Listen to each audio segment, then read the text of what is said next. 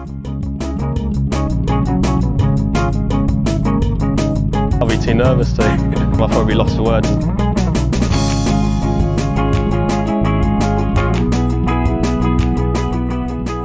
Hello and welcome to another edition of the Lost for Words DraftKings podcast. I change that introduction every time, by the way. Sometimes it's DraftKings, sometimes it's DFS. But the one thing that is consistent is I introduce Matt Vincenzi. So Matt, hello. Hey Tom, what a week last week, huh? It was great. I mean, it was what we needed. We wanted the major winner. We got it, and as I just said to you before we come on, I'm glad you put me on Cam Smith because he wasn't necessarily on my radar before the conversation we had on Sunday last week. So it was good to put that into practice. And I've got to be honest, I didn't think he was going to win. Like when it came to Sunday morning our time and Sunday afternoon our time and Sunday night our time, like until that kind of back nine, it really didn't feel like he could win. It just felt like Rory was kind of in control without doing anything on the front nine. Like it just looked like he just needed a bit more putt luck and he wasn't getting it. And then all of a sudden it goes from he needs a bit more putt luck to okay, you can't make a putt, and he just run out like 11 to 18, no birdies. Like that's just not good enough, right? Yeah, I mean, first of all, I thought the tournament was great on three fronts. One, the outright has been my best outright year, but 2 out of the 4 majors, I'll take that anytime. And then DFS made a big run in the single entry. I think I played 11 lineups and I cashed in all 11, and I was near, not all the way close to the top, but I at least doubled my money in all of them. And then I had that nice run in the 33 single, so I was really happy with that. And then from a golf perspective, I just thought it was one of the most memorable majors that we've had. I thought it was unbelievable. And I know. I've listened to you a couple times already this week with Sky and then your show last night. So I've heard you talk about you don't really want to get on Rory too much, but I do. I do want to get on him because nobody else wants to. Nobody else wants to because he's the golden boy. He's untouchable. And I see a lot of people saying, Cam Smith won it. Rory didn't lose it. But I don't think it has to be one or the other. It can be both, right? Yeah. He opened the door and let Cam go and win it. And Cam did go and win it. But there's no reason why Rory couldn't have shot a 67 or a 68. He shot a 70, and the course was ripe for the taking. It's not like it played hard in the afternoon. Like the group behind him, they shot a 65 and a 64. So it's not like it was playing that hard. And he doesn't have that killer mentality, and it's the reason why he hasn't won a major in 8 years. Yeah, and I think the reason I say I don't want to dog on him too much is because I'm just known to dog on him a lot, and I'm trying to withdraw on it a little bit. But like, it's absolutely right. Like, yes, Cam did have to step up and take the opportunity, and he did, and I'm glad it was him because financially that was good for us. But like, he should just never have had a chance. Like, he just should not have had the opportunity. Like they said all day long, like the commentary was brilliant on Sky Sports, which is not something we normally say too often over here. But like they said from the minute like anyone was teeing off on Sunday, like 20 under's going to win. I don't think anyone other than Rory McIlroy or Victor Hovland could really win it, but they'd have to shoot a 64 to give themselves a chance, and it can only really be Cam, DJ, etc. So all Rory had to do was shoot 4 under, and I know that it's a final round of a major. I know it's a final round of the Open Championship, but like it wasn't an Open Championship for one. It was pitch and putt, which we kind of knew it was going to be. Like we knew it was going to get low scoring. We knew it was wide open fairways. We knew it could be driver wedge at most times. I just think like everyone's saying that he didn't really make any mistakes. Well, no, I get that and I understand that, but that's not good enough in that atmosphere. And is not making a birdie between 11 and 18, that's a mistake, right? Like that is a mistake in itself. So I know that he didn't make a birdie on 18 because he was going for the eagle and got it wrong.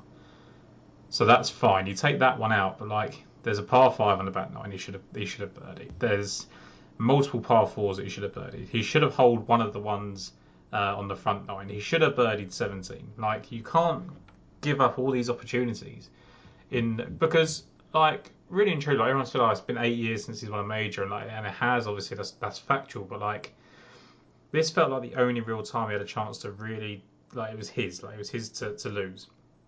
And I just thought that like the way he played in the front line looked really good. And I thought, okay, he's just going to roll something in the back nine. He's going to win this. It's going to be pretty routine. There's going to be a bit of a non-event. A bit like the Masters with Scotty, maybe. And like, he just didn't do that. And I was like, if he did that, I think his career completely changes path. I think he's into another second part of the career where he does what he did from 2011 to 2014, where he just racks off 4 or 5 majors very quickly.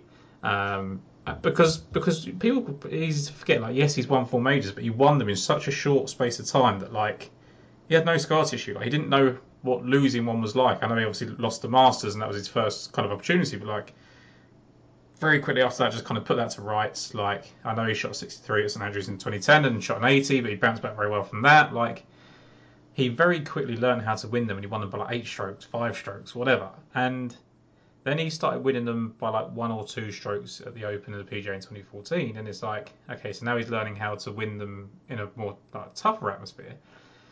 Then he just goes 8 years without even having a chance, and that suddenly leaves you to find it tough, right? And that's why he was struggling to even get in contention.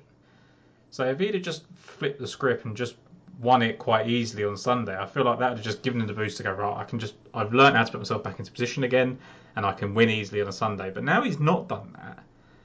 Like, and this is going to be a whole other podcast, and maybe me and you do this at some point. Like, literally just Rory McIlroy for an hour and a half of like his career. Like, I don't know what it means. Like, I know he's got a lot of off the course things going on, so that doesn't help. He's then got all this added expectation. Like they were saying it stayed, like this week, like when Tiger looked like he was going to retire or he was giving his wave over the bridge, and everyone was like, "Oh, Rory's stepping up now." This is a guy that, yes, he's a prolific winner, but he's still won a quarter of Tiger's events, and not won the majors that Tiger's won. So I don't know how you can really compare the two. Yeah, I think it was the most monumental major loss in recent memory. I know a lot of people argue with that, and let me explain. It wasn't the biggest collapse, because that's what people took it as when I said that. It wasn't a collapse. It was the most monumental loss because he needed to win. He needed to win. He was in position to win. I said Saturday night when I was upset about Cam Smith's round, I said, if Rory finds a way to lose this, it's going to be absolutely devastating because he has no resistance. I never once thought Hovland was winning. I don't think many other people did either. No. He's getting lucky, and he just hasn't been playing well leading up to it. So it was Rory's to win. It was basically a 4-shot lead. If he loses that, then it's going to be devastating. And everyone said, "Oh, you see him after the round." And this was on Monday. Everyone said after the round, he seemed fine. He'll bounce back, whatever. And then I said, "Yeah, see what happens when he gets home and he turns the light off and he goes to sleep and he puts his head on his pillow. He's not going to feel okay about it. It's going to be absolutely devastating." And then it came out later that he, cried in his wife's arms or something in the car which.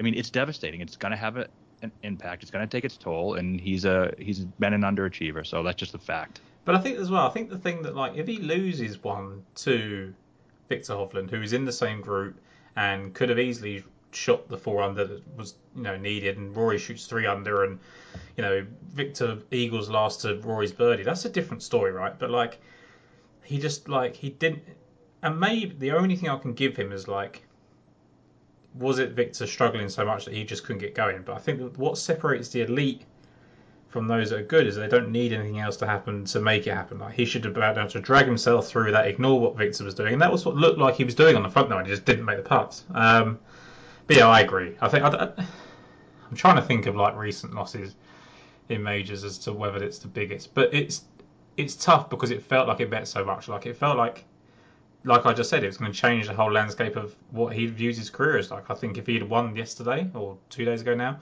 that he would have won 5 more or 6 more, and all of a sudden you've got a 10 or 11 major career, and that's amazing.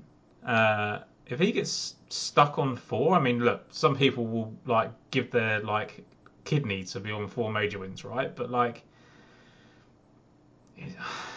it's just because it's how good he is. Like, he's so good at golf. Like, and I think because he's so good, he's a bit lax and probably doesn't try as hard. And you look at someone like a Matthew Fitzpatrick, who I've been critical of in the past, but like, he's clearly worked his socks off to get to the position he's got to this year to really improve and win that major championship. And I feel like Rory, if he dedicated himself that way, could probably just win one just at ease. So I feel like that could be coming next year, but there just seems to be too many distractions. So I think it's more important to stick it to Greg Norman than it was to win the Open for him sometimes, and that's not the right attitude. And on that note, I mean, again, we get some criticism for the live stuff, but like, everyone was kind of saying that people don't care, and then all of a sudden we've got, Victor Hovland, who's rumoured to be going to live, Tommy Fleetwood is rumoured to go to live, both up in the top 4. We've got Dustin Johnson, who is in live, tied 6th. We've got Bryson DeChambeau tied 8th, and so tied 11th, all at live as well. Like, let's stop saying they don't care. Yes, they might care about something more. They might care about money more. That's unquestionable. That's the decision they made. But like to say they just stop caring seems a little bit too much.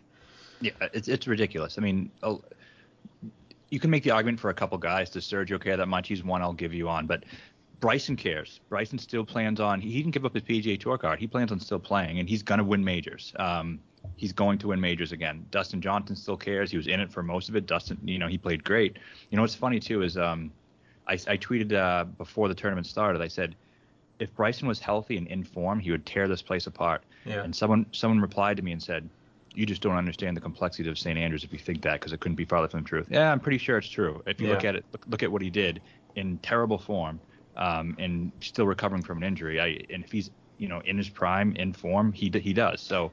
Well, I mean, we had that conversation right on Sunday. Like, he's worth playing and it's a volatile thing. But 2 years ago, he was, slated to basically break St Andrews, and he can. And he did for quite a lot of it. Like, he was, I think, with DJ and with Bryson's was more injury based because DJ could have played more earlier in the season. But like, you saw some competitive rust from both of them, like the 4 rounds. And it wasn't the 4th round they played the worst or anything like that, but like it did kind of show that they're not playing as much golf. So I do think there is a hindrance to it, but I think, that's out of their control. They'd probably still rather play more events if they could. I know that's the criticism at the moment, is they keep saying they don't want to play more golf, and I'm not going to get into that, but like it does show that they can be competitive still, and the notion that they're not going to be anymore and they're just washed up is probably put to bed, I think, with that Open last week.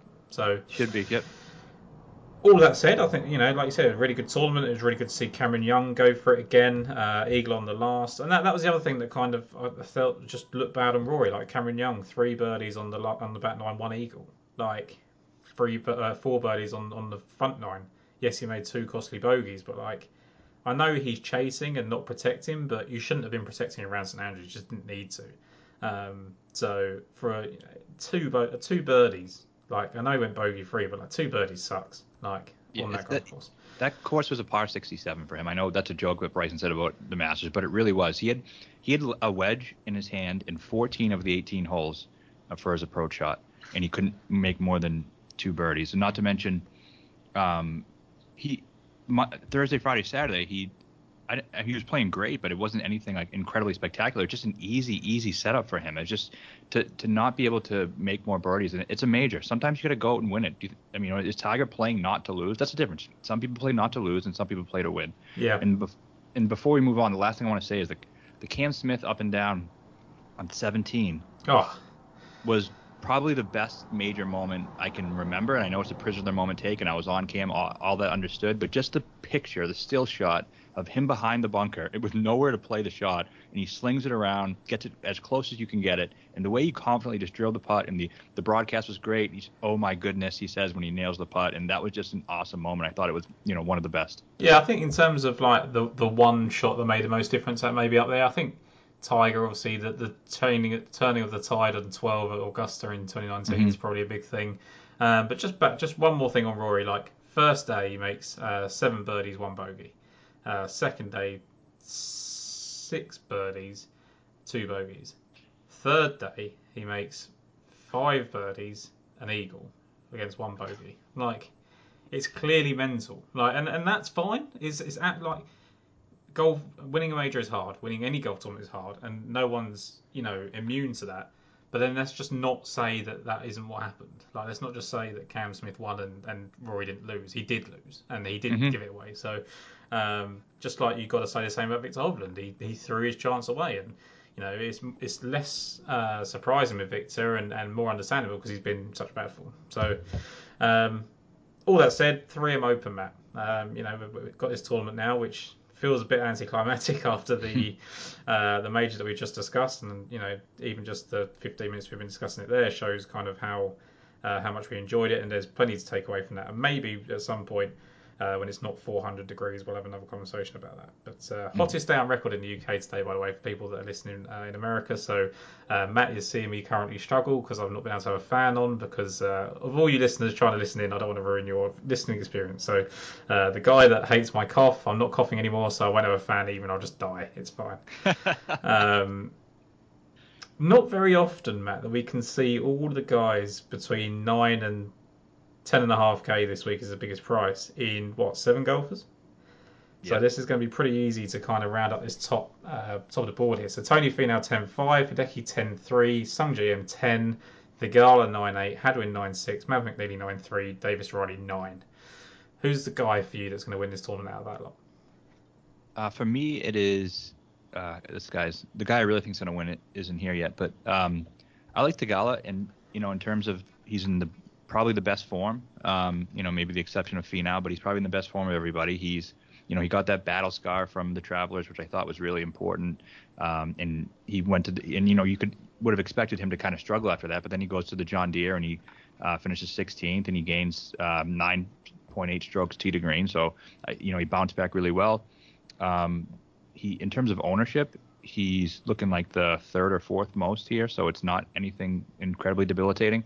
I did see Jason Sobel said there was some rumblings at St. Andrews about him having an injury over the weekend. I don't know how true that is, but if not, then he's the guy I'm looking at. Yeah, so it would only be injuries and concerns. Like Jason's one and done on our podcast for him winning. He wasn't actually on the podcast this week, but when he goes like that, it generally seems to be a good result for him. You look, right, 5th at Memorial, 53rd at Canadian Open was never going to suit him anyway. 2nd at Travellers, 16th at the John Deere, to your point, and 34th last week in the Open Championship. Really strong first 2 rounds of St Andrews. Played it how someone of his talent should be able to. Slow start at the John Deere really cost him. Like Open was 74, but actually shot 2 rounds of 65 and a final round of 68 as well. So generally speaking, just playing really good golf. Suits the golf course, I think. There's been a mixture of like big hitters and streaky putters, and then just strong long iron or mid irons and putters. It doesn't seem to matter too much. I think the greens themselves are not the most complex, and that's kind of what you've got to focus on. I think like it can be a bit of a putting contest, so it's a good job that Jon Rahm is not here. I think Hadwin for me is the most likely winner, which seems strange because I don't think Hadwin is the winningest golfer in the world, as record sells us, and but he just looks really strong. And I know he missed the cut at the John Deere, but he bounced back from an opening 75 versus 67. He's obviously led that US Open after round one, and okay, he didn't back it up, but like he still finished 7th, which is pretty good considering he's not been in that kind of major atmosphere before. 18th at the Memorial. Then he had a little run, didn't he, between the Players and Valero, where he's 9th at the Players, 7th at the Valspar, 4th at the Valero. So really just positive from there. And 4th and 6th place finishes in this event in 2 starts. And when you look at his form going into those 2 weeks, nowhere near as good as what it is now. So I think the fact that he's playing really well, got good experience here, he's going to be the guy that does it differently to your Champs or your Matthew Wolves previously, but he can do what Michael Thompson and Adam Long did in 2020. Yeah, all good points. I struggle with him at this price and in the betting market as well. And last time it was the John Deere when he was the favorite, and he missed the cut. That obviously is a little bit worrisome. I think he could be a safer play. I do think his floor is extremely high, despite what he did at the John Deere. Winning is tough for me to envision. But yeah, I totally get all your points there. And he's probably going to be the third lowest. No one's really playing Hideki or Sungjae, but after that, he's going to probably come in at the third lowest ownership. What about what's Matt McNeely like in terms of ownership? I think he's playing some good stuff right now.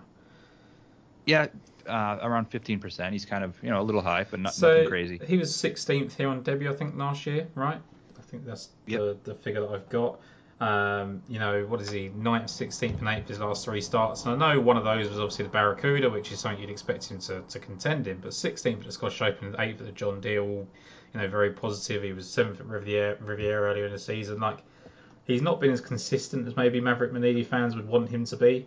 But last year, 67, 67, 68 to be second after 54 holes last year. Finish with a 73 is a bit worrisome for, winning prospects. But I just think, again, like in terms of high floors, I think he's got one.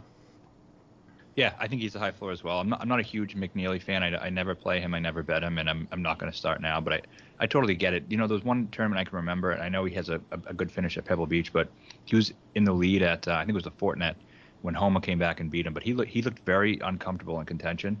And I don't know if that's something that could rear its head again, but that's something that stands out in my mind. Yeah, I think it will. Like, I necessarily winning, I don't know, and the odds I didn't like. Like even Hadwin, I prefer over him in terms of winning prospects because he's just been there before, but like, I just think he's a decent DFS play.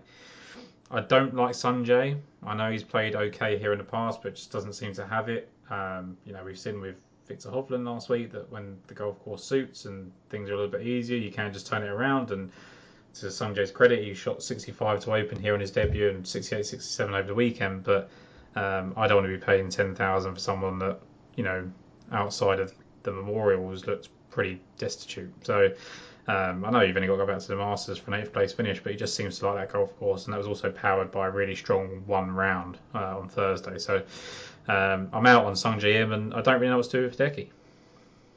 Yeah, I think I'm going to be out. He's just been so inconsistent recently, and then you get the live rumors, and people are wondering if he's going to withdraw, and it looks like he's not going to, but just a lot of uncertainty there, and I just think, even Finau's a couple hundred more. He's going to be the highest owned guy in this above 9K, but for him too, I'm probably going to pass on every guy above 10, just because with Finau, like if I see he's going to pay off his price point, he has to win. He hasn't really shown all that ability to win, and I feel like this could be perception. I don't know if it's the actual reality or not, but I feel like he's usually plays much better when he's like in the 8,500 range, 8,800 range. Like as the favorite, I don't know how he's actually done. No, I mean statistically, I don't know that information either. But like when he's expected to win, he doesn't. When he is, likely, just one of in the 40, 50 to 1 betting range, and like you say, in the mid eights, he seems to, rise to the occasion in stronger fields. And even his course form here speaks to that, like 23rd and 28th either side of a third place finish. Like, yes, he finished third, and that was really good, but he was actually third after every round, so he just never advanced from that position after day one, which is interesting. You don't ever see that third after every round, which is interesting. So never really took a step forward despite the lower company. So Davis Riley, anything on him? I'm very just non-committal on Davis Riley, like just in general, but I don't really see anything to say about him this week. Yeah, I'm not interested for a couple of reasons. One is just I'm not a Davis Riley guy, and it seems that he is kind of like a cult-like following. It seems like, and I know he's been in contention and played very well, but it's looking like he's going to be about 25% owned, which is absolutely out of control. So I'm just a ownership pass, but I'd be passing probably anyway. Is that just because people just don't have anyone else to play?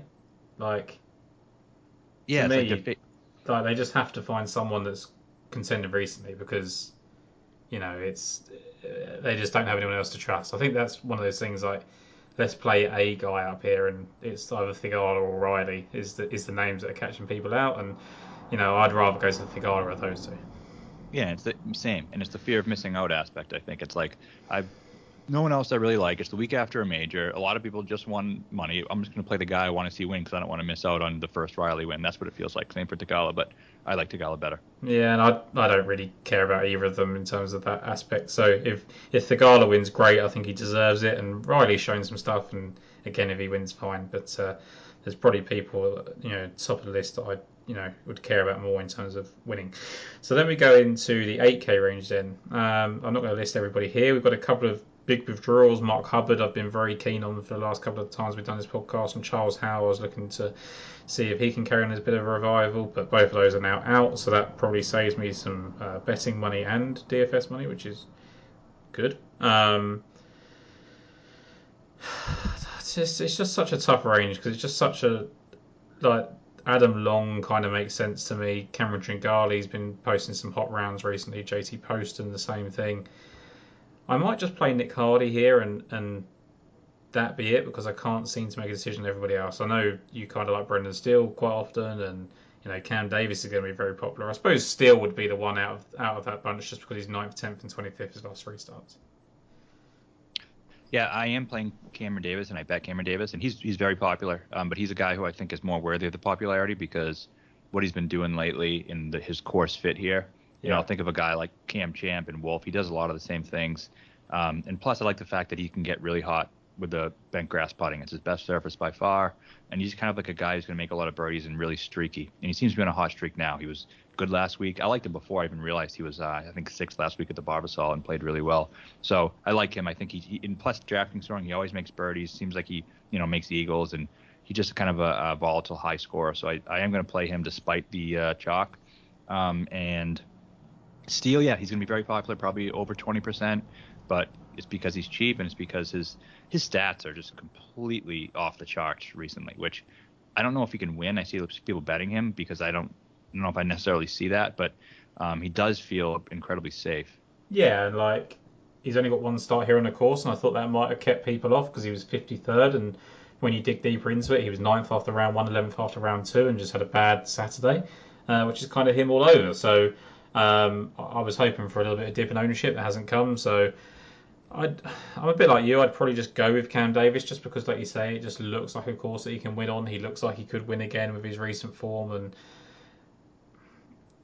I haven't bet him, and I don't know whether I'm going to. I kind of left a little bit of a space at the top to kind of go with someone else. I probably won't go there, but he seems like a good DFS play, even with a chalk. I think this week like ownership is going to be really hard to avoid because it's just a week where you just have to take the guys that are playing well. Folks, sweaty sack summer is approaching, and it's now time for you to prioritise the comfort of your crotch. That's why the king of crotch comfort, Manscaped, has spent 2 years designing the most comfortable boxer briefs out there. Now, I've had the honour of testing out these new boxers, and I can say it's the softest fabric of any underwear I've ever owned. It's so breathable that it's like gills for your groin. They even trademarked the jewel pouch so you know it's serious. I think it's time for you to invest into your family jewels, so let your bulge breathe and get 20% off and free shipping by using the code LFW20 at Manscaped. Let's say you're on a date and your partner catches that Manscaped on the waistband of your underwear. It's almost a guarantee to raise some eyebrows and act like a billboard on a highway to Pleasure Town. The micro model fabric is buttery soft and breathable, keeping your cucumber cool. Walk, run or strut, these moisture wicking boxers breathe without breaking a sweat. The tagless waistband hugs your body without digging in and lays flat against your skin to reduce the chafing, and the front fly opening gives easy access and makes bath and breaks quick and efficient. You can get 20% off and free shipping with the code LFW20 at manscaped.com, and that's 20% off and free shipping with LFW20 at manscaped.com. So once the Boxers 2.0 touch your sack, you will never go back.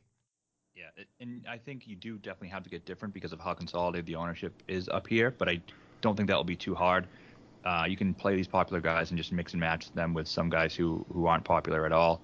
For instance, last week, Cam Smith was very popular, but if you found different ways to kind of make your lineup a little bit unique, you were perfectly fine.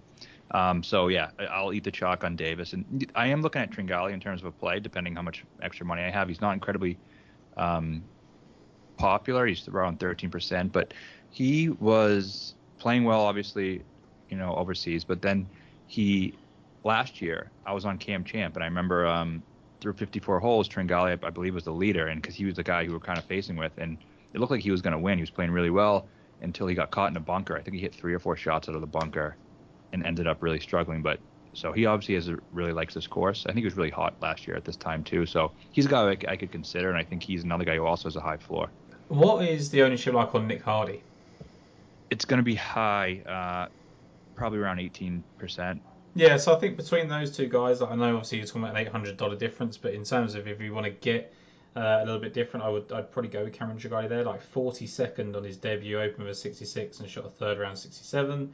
2021, he shot a 63 on the Saturdays, evolved himself up into 6th, stepped forward again with a 66 on Sunday, finished 3rd, and then last year, to your point, he was the 54-hole leader and just shot fun around 74. So I know that's kind of Cameron Tringali's career in a nutshell. Like those 3 finishes are probably just Cameron Tringali, but in terms of DFS, that's not the worst thing. So let's go into the 7Ks then. This is a minefield. I mean, there's one guy that everyone's going to be on in terms of Adam Svensson at 7,600, and that's very well warranted.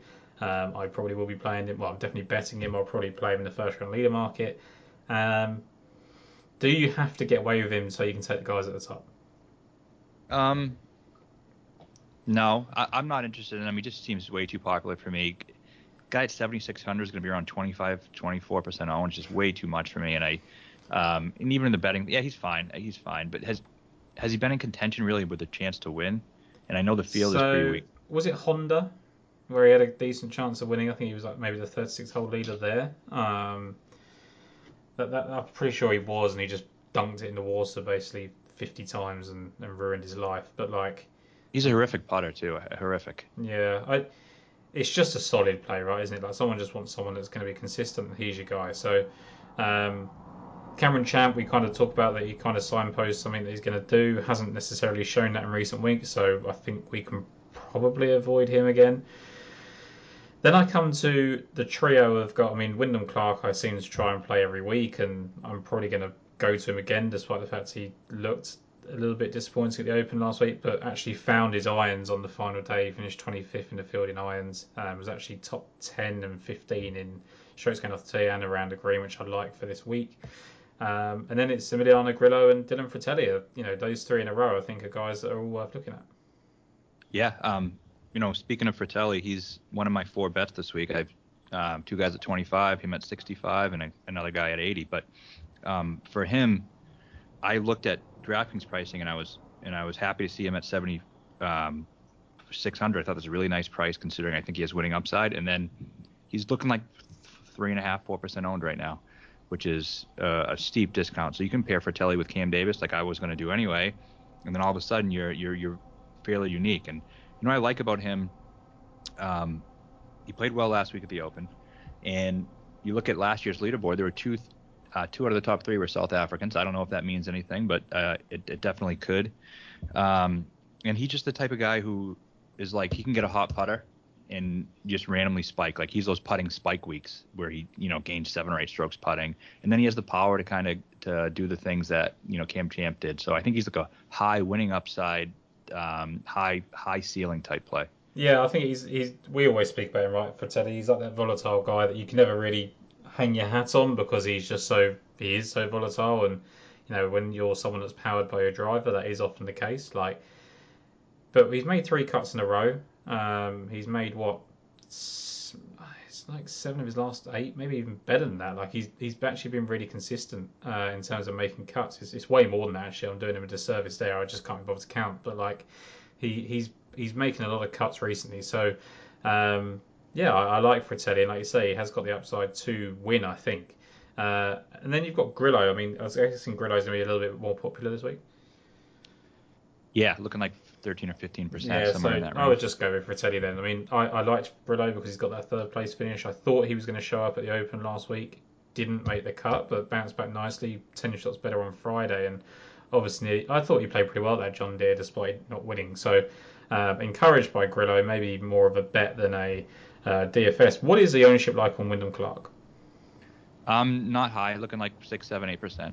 So I like that because when you look at his course form, he was 5th here in 2019 when, I think it's fair to say that Wyndham Clark wasn't the player that he is now. I know that he's not taken this massive leap and bounds. Like, he's not someone that looks definitely ready to win, but like he's been solid recently. Like his strokes gain numbers are great off the tee, especially, and his approach, barring last week and one round, like has been really good. So you look at it, 35th, 16th, 7th recently. Before that, he was in decent form as well, and even so, he finished 5th here on debut, where he was inside the top 10 after round 1, dipped down into the top 25 in round 2, and then shot 64 on Saturday to go in the top 5 and stayed there on Sunday.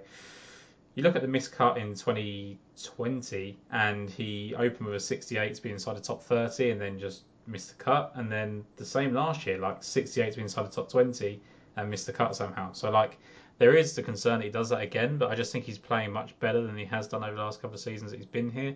And at 7,500, I think he's a good price, especially if you're looking for that pivot off of Adam Svensson. I think Wyndham Clark and Fratelli are good options. Yeah, and he's a typical guy who he can hit it a long way, and he gets a hot putter, just like Champ does it, just like Wolf does it. So he kind of fits that mold as well. I'm assuming, Pat talks about Garrett Higo a lot, and people seem to like him. I'm assuming he's a guy that would probably still a little bit of ownership in this range, despite not really showing a reason why, other than we know he can do it.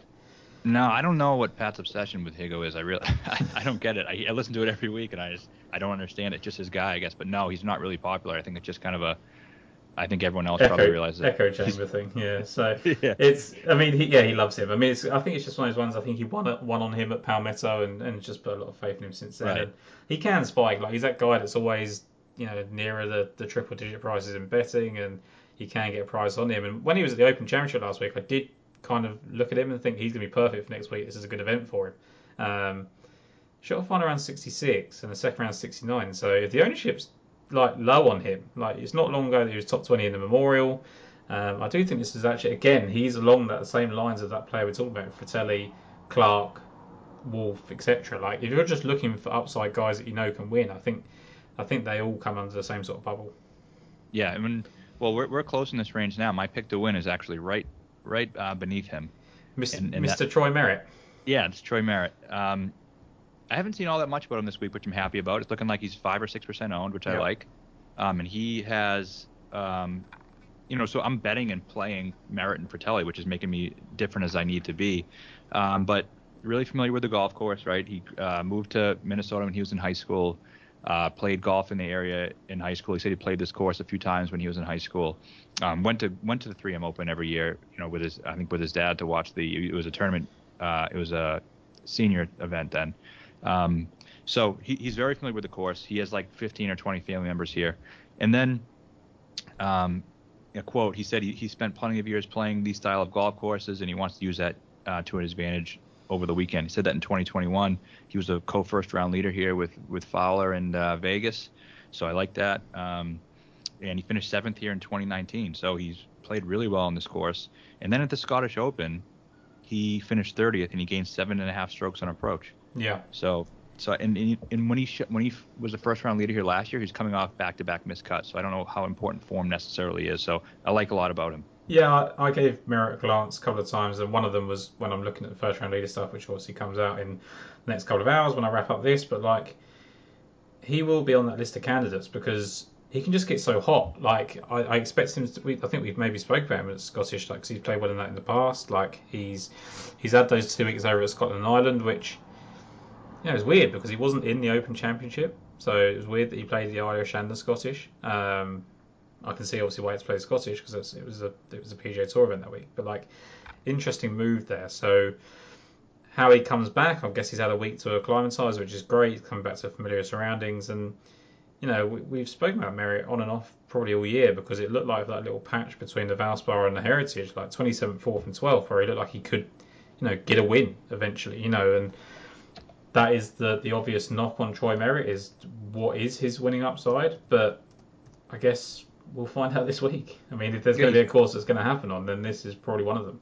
Yeah, he's won twice and on tour, and then in this field, it's like he almost won the Rocket Mortgage last year. And when I had two out of the 3 guys in the playoff, I had Merritt at 100-1 and Neiman at 28-1, and Cam Davis ended up winning, which is horrible. But Merritt, he's close to there this time of year, this area of the country. And I thought 80-1. I know this isn't a betting show, but I love that betting number considering.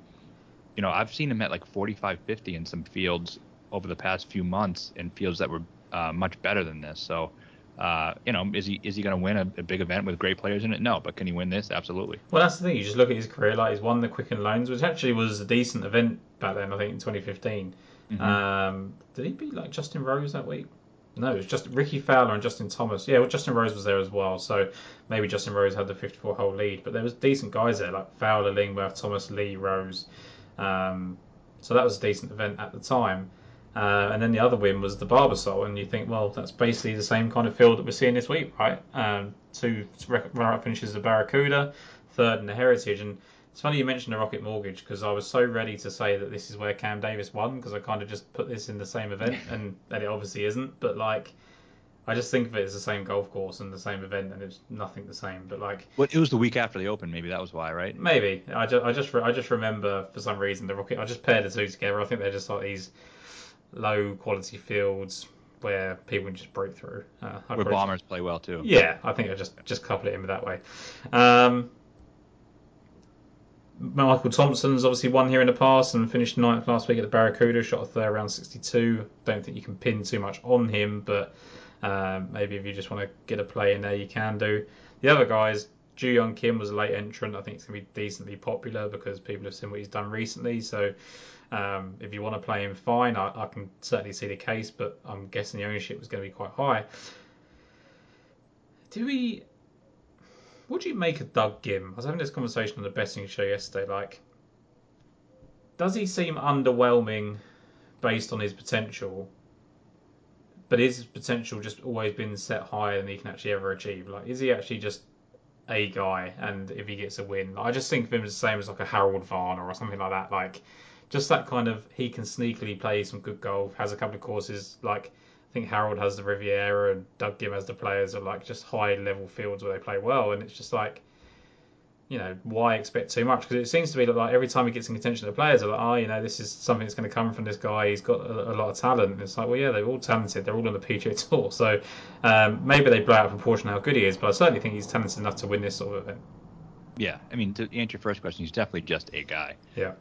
But he definitely can. I mean, if you look at the way Michael Thompson did it, he gained 8.5 strokes on approach. Yeah. That's what Doug Gim can do. I was looking at him. I actually have 100-1 available that I was thinking about maybe putting a little sprinkle on. But he's looking like 7.5%. I think it's a good play. I still don't know if I believe in his ability to win, but I think he's definitely a solid play, especially at this price and this ownership. I think it's just always one of those things. Like, he was the top ranked amateur, wasn't he, at one point? Yeah. In his career, and as soon as that happens, it's like, this guy is destined for, future success. And it's like, well, amateur golf and professional golf are just different things, right? And I know he played in a World Cup team, I know he won, I know he's low amateur at the Masters in 2018, but like, let's just focus on the here and now. And the here and now suggests that he's a good golfer, solid golfer that can pop at times, and I think that's good. I think that's a good thing. I quite like Doug Gim. I think he's someone that could go well this week at 7,300. Then I think it gets kind of thin. Like, I thought Grayson Sigg has shown some stuff in recent weeks. And then I don't really have too much in the 7K range. Maybe Callum Tarren and Michael Gligic. Yeah, I'm looking a bit at another former highly ranked amateur, Bo Hostler, who I think, he can show up in these type of events. He's not going to be incredibly high owned, looking like 3 or 4%, and he's kind of, I think, a fair price. And he's a guy who seems to get in contention, when he does play well. It's not just kind of middling finishes. So don't mind him. And yeah, the other guys you mentioned, I think, where's Tarren? I think Tarren's 7K flat and Gligic is the same. Yeah, I've heard Tarren's name quite a bit. And it's looking like, not incredibly popular, but it's probably a little bit too. He's just solid. Like, I don't see a winning upside for him, and I actually think maybe Gligic has got a little bit more upside than him, which seems like a weird thing to say, but I've actually got Gligic right down as my first round leader target this week, so certainly expect him to get off to a decent start, if nothing else. So I kind of thought they were two guys worth mentioning, but not focusing too much on me. Gligic is 2 for 2 for made cuts here. Actually, his debut opened for 77 and followed up with 68, 68, 65, and then last year 69 and 68 bookend results. So just some decent rounds here on the golf course. Yeah.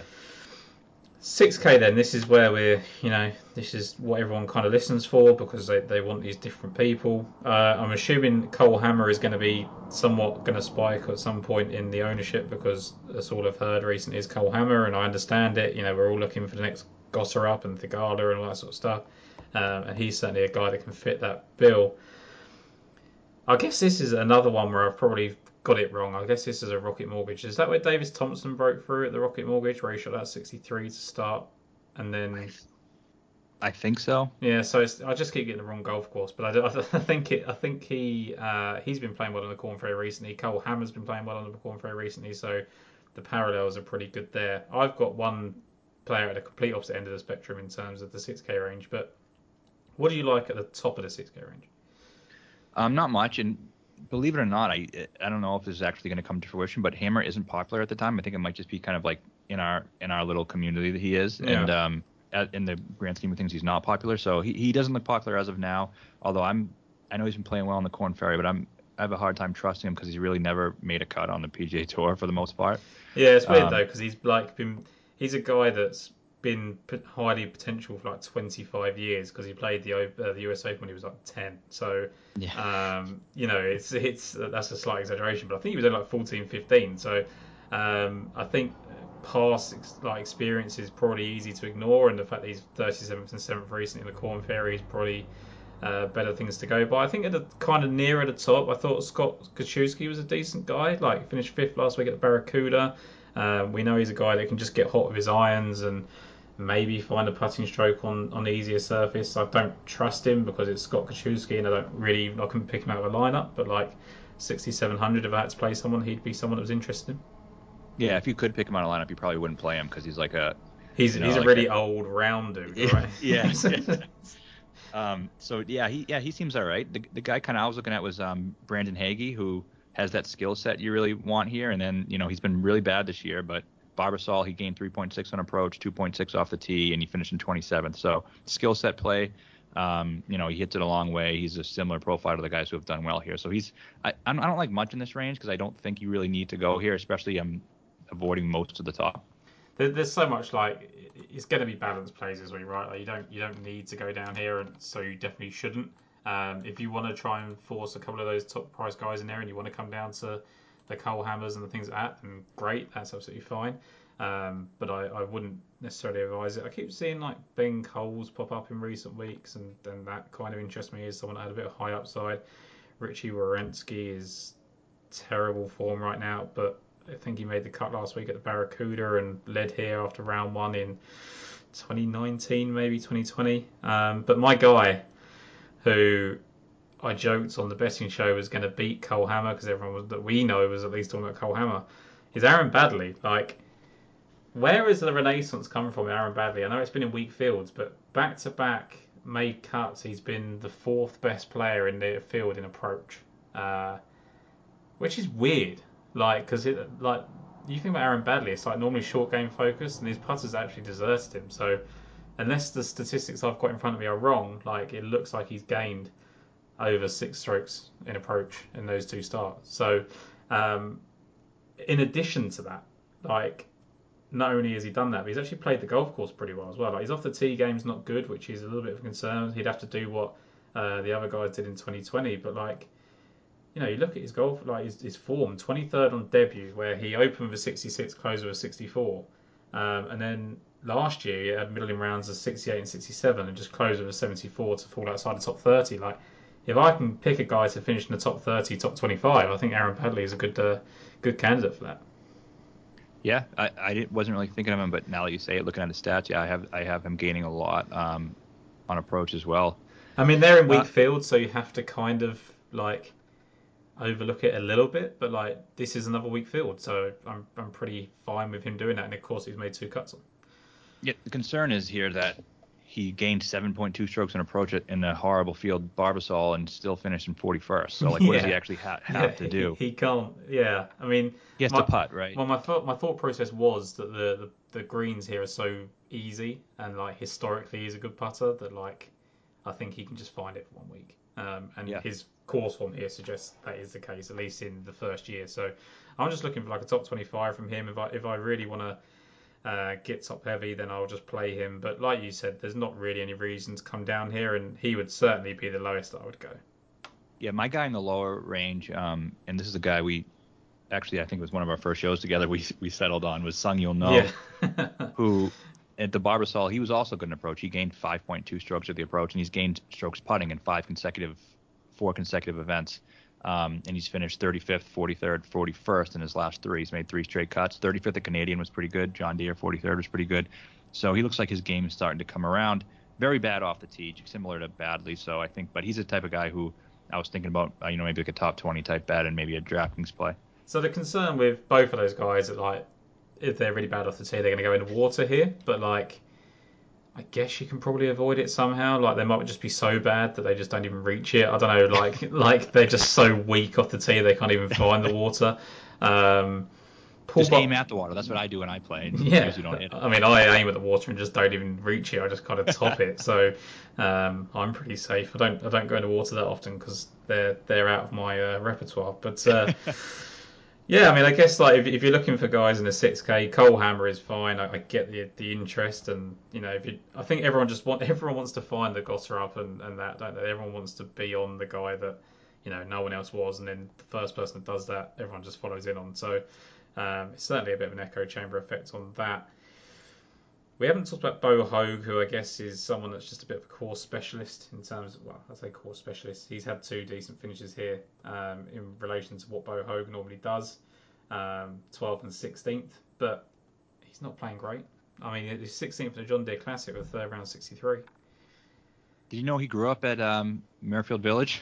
No, that's the only thing I know about Bo Hoag, and that's the only thing I care to know about him. So I think I get what you're saying. I'm not a Bo Hoag guy. No, me either. I think the last time we said this about Bo Hoag was I tried to convince you on him, and you laughed in my face, and I think he missed the cut. So yeah, just do the same, and I won't play him. I'll just go to the Aaron Baddeley thing, and I'll be the only person in the world that's touting Aaron Baddeley to win this week. And I like it. I like it. I mean, if I'm the one guy that does it and he does it, then I can probably retire early. So Aaron Baddeley to win, probably not going to happen. But I think that's probably it for the Freedom Open. I think dragging it out any further would, be a disservice to ourselves as people, because I think there's good betting opportunities, and I think there's good DraftKings. Like, you can get different with it. Like, I think what we've just done there in the kind of 7K range around Svensson is maybe what's going to differentiate us a little bit with the Fratellis. I think Clark's going to be a little bit more popular than maybe we think at the moment. But yeah, I like that 7K range in that area to get a little bit different.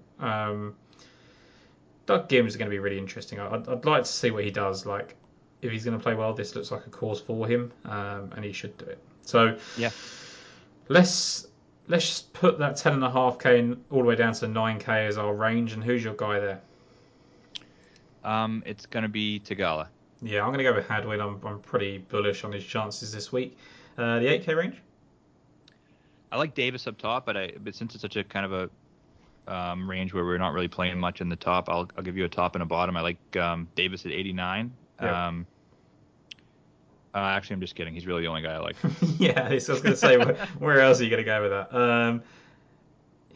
I wasn't in on Davis, but the more I look at it, the more I think you probably have to be. Maybe Nick Hardy, I guess. I think he can bounce back from... He didn't even play badly at the John Deere. He just started poorly. I think he was like one of the favourites and then closed with a 64, so I think the upside is still there. 7K range. 7K, I'm going to go with... I'm going to take both Fratelli and Merritt. Those are my two guys. Yeah, I like both of those, actually. I kind of might piggyback. I'm going to go Wyndham Clark because I think he can win. I'll tell you someone we didn't talk about who's in this range that play well in Scotland again, which might just be he likes to play well in Scotland. But Ryan Palmer's 7,900. I think it's because he's not played the golf course. I just don't know what to think of him. But just a flat track bully could be interesting there. Yeah. Anything ownership wise, no one's really playing him, and I kind of did look at him, and he's been up and down, but he's like, if he does hit it a long way, and if he does have his game, he's a more win equity than most players on this field. So yeah. Yeah, I think that's an interesting play, actually. Hopefully people get that far and pick up that little tidbit there. Let's go for another guy in the low sevens, because there's quite a lot of guys in here. So I'm going to go with Doug Gim. I think I'm going to give him a chance at 7,300. Yeah, so I gave you my two, so we both got two there. Yep, cool. And then the 6K range to round us up then. I do like your play there on Baddeley, but I guess I'll go Sung You'll Know It or Brennan Hagee at 68. Yeah, you don't need to join me on Baddeley. Let's not both make the same mistake. I know you're being kind to your co-host, but Aaron Baddeley at 6,300 is certainly going to be my play. Favourite of the week. He's going to be played in way too many markets than he should be this week. I'm looking at kind of top 30, top 40, first round leader, winner. I'm more confident in Aaron Baddeley than Aaron Baddeley is in himself, so that'll be really interesting. But Matt, it's a good week. I think we've kind of flirted with the idea recently of doing some more conversational pieces. I know we kind of started this podcast out with a discussion on Rory McIlroy, and I think that can be an hour, that can be 2 hours. We could be here. I think we're both interested in doing those discussions. So if anyone's listening now and does think that me and Matt just talking about those kind of things, just no betting, no DFS, just literally the landscape of golf at the moment. I know some people, just because we like we don't even like the live thing, but like because we're have that less of a stance on it than other people have, we've kind of come under some scrutiny. But generally speaking, I think if you listen to us over a long period of time, we would have some fair takes on the game of golf. So I think we've got a lot to offer in that respect. So if anyone wants us to kind of talk about those sort of things, let us know. And if there's any subjects that people want to talk about, then great. And then I just need to nail down Matt because of our 5-hour time difference to get that sorted out. And I just actually have to have time on my hands. Like, I don't know about you, Matt, but like after a major week, I felt a little bit exhausted. And just like we just crank out this content. Like, I don't think people realize, and this is not to be a criticism of people that listen. Like, it's great that people listen. I want that, and that's why we do it. But like, the amount of hours that I pour into golf is actually like quite frightening. Like I got a uni degree like result back today, and I was like, I actually spent more time talking about golf in that month than I did on that assignment, and that's really quite concerning. So, but yeah, we love it. That's why we do it, and I think it's a good time to maybe talk about some more conversational pieces. Yeah, all very good points there. That's something I would love to do, and I love talking about the grand scheme of things. Sometimes it feels like people just want to hear betting and DFS, so that's why it'd be good to get some feedback if you guys want to hear something like that, because I know we'd like to do it. And then with the content stuff, just pumping out content for especially Major Week. I mean, I write 5, 6, 7 articles plus what I do on the WRX little short pieces I do every day, 2 or 3 shows, a YouTube show. I went on 2 radio stations last week. So we're balancing our life and other things and then our pretty much our real jobs too. So any likes, any retweets, any comments, it really helps us out, and the engagement is kind of what our currency is. So engage if you can. One of my favourite reviews that we had recently for the podcast, Matt, was that someone loved our stuff so much and they couldn't wait to hear from us again. Thanks, Andy. Now, if anyone can track down Andy that hosted this podcast, then please let me know, because I don't know who he is, but I'd like to thank him. I'm guessing that was a slip of the finger there, but it did balance out the not a serious journalistic effort review that I got the week before based on the PTU line conversation. So all those kind of I think the thing is, like, people like this is not just to sort of big ourselves up, and I'm going off on a bit of a tangent here to wrap up, but like, we get a lot of really nice comments on Twitter, and especially last week we had some really nice stuff. Like when you put out your results on DraftKings, a lot of people, tagged on and said how good they find the show, and especially the betting show with the 3 winners in a row on there. We've had some good comments, so please just put those into Apple reviews, because that is our currency. I think Spotify ratings is a thing now that people do, because that is the difference between us being in top 10 and top 5 in the podcast charts, and that's important. Like, it might not seem important to listeners, and it's not, because it's still going to be there every week, but like, it changes the perspective. It changes about potentially having sponsors and just things like that. So if you can do it and are willing to do it, and you do like what we do, then please put those in. Yeah, absolutely. And then as usual, we are still grateful that you guys listen, and that that means a lot as well. Yeah, absolutely, Matt. Thank you very much, buddy, and we'll catch up again next week.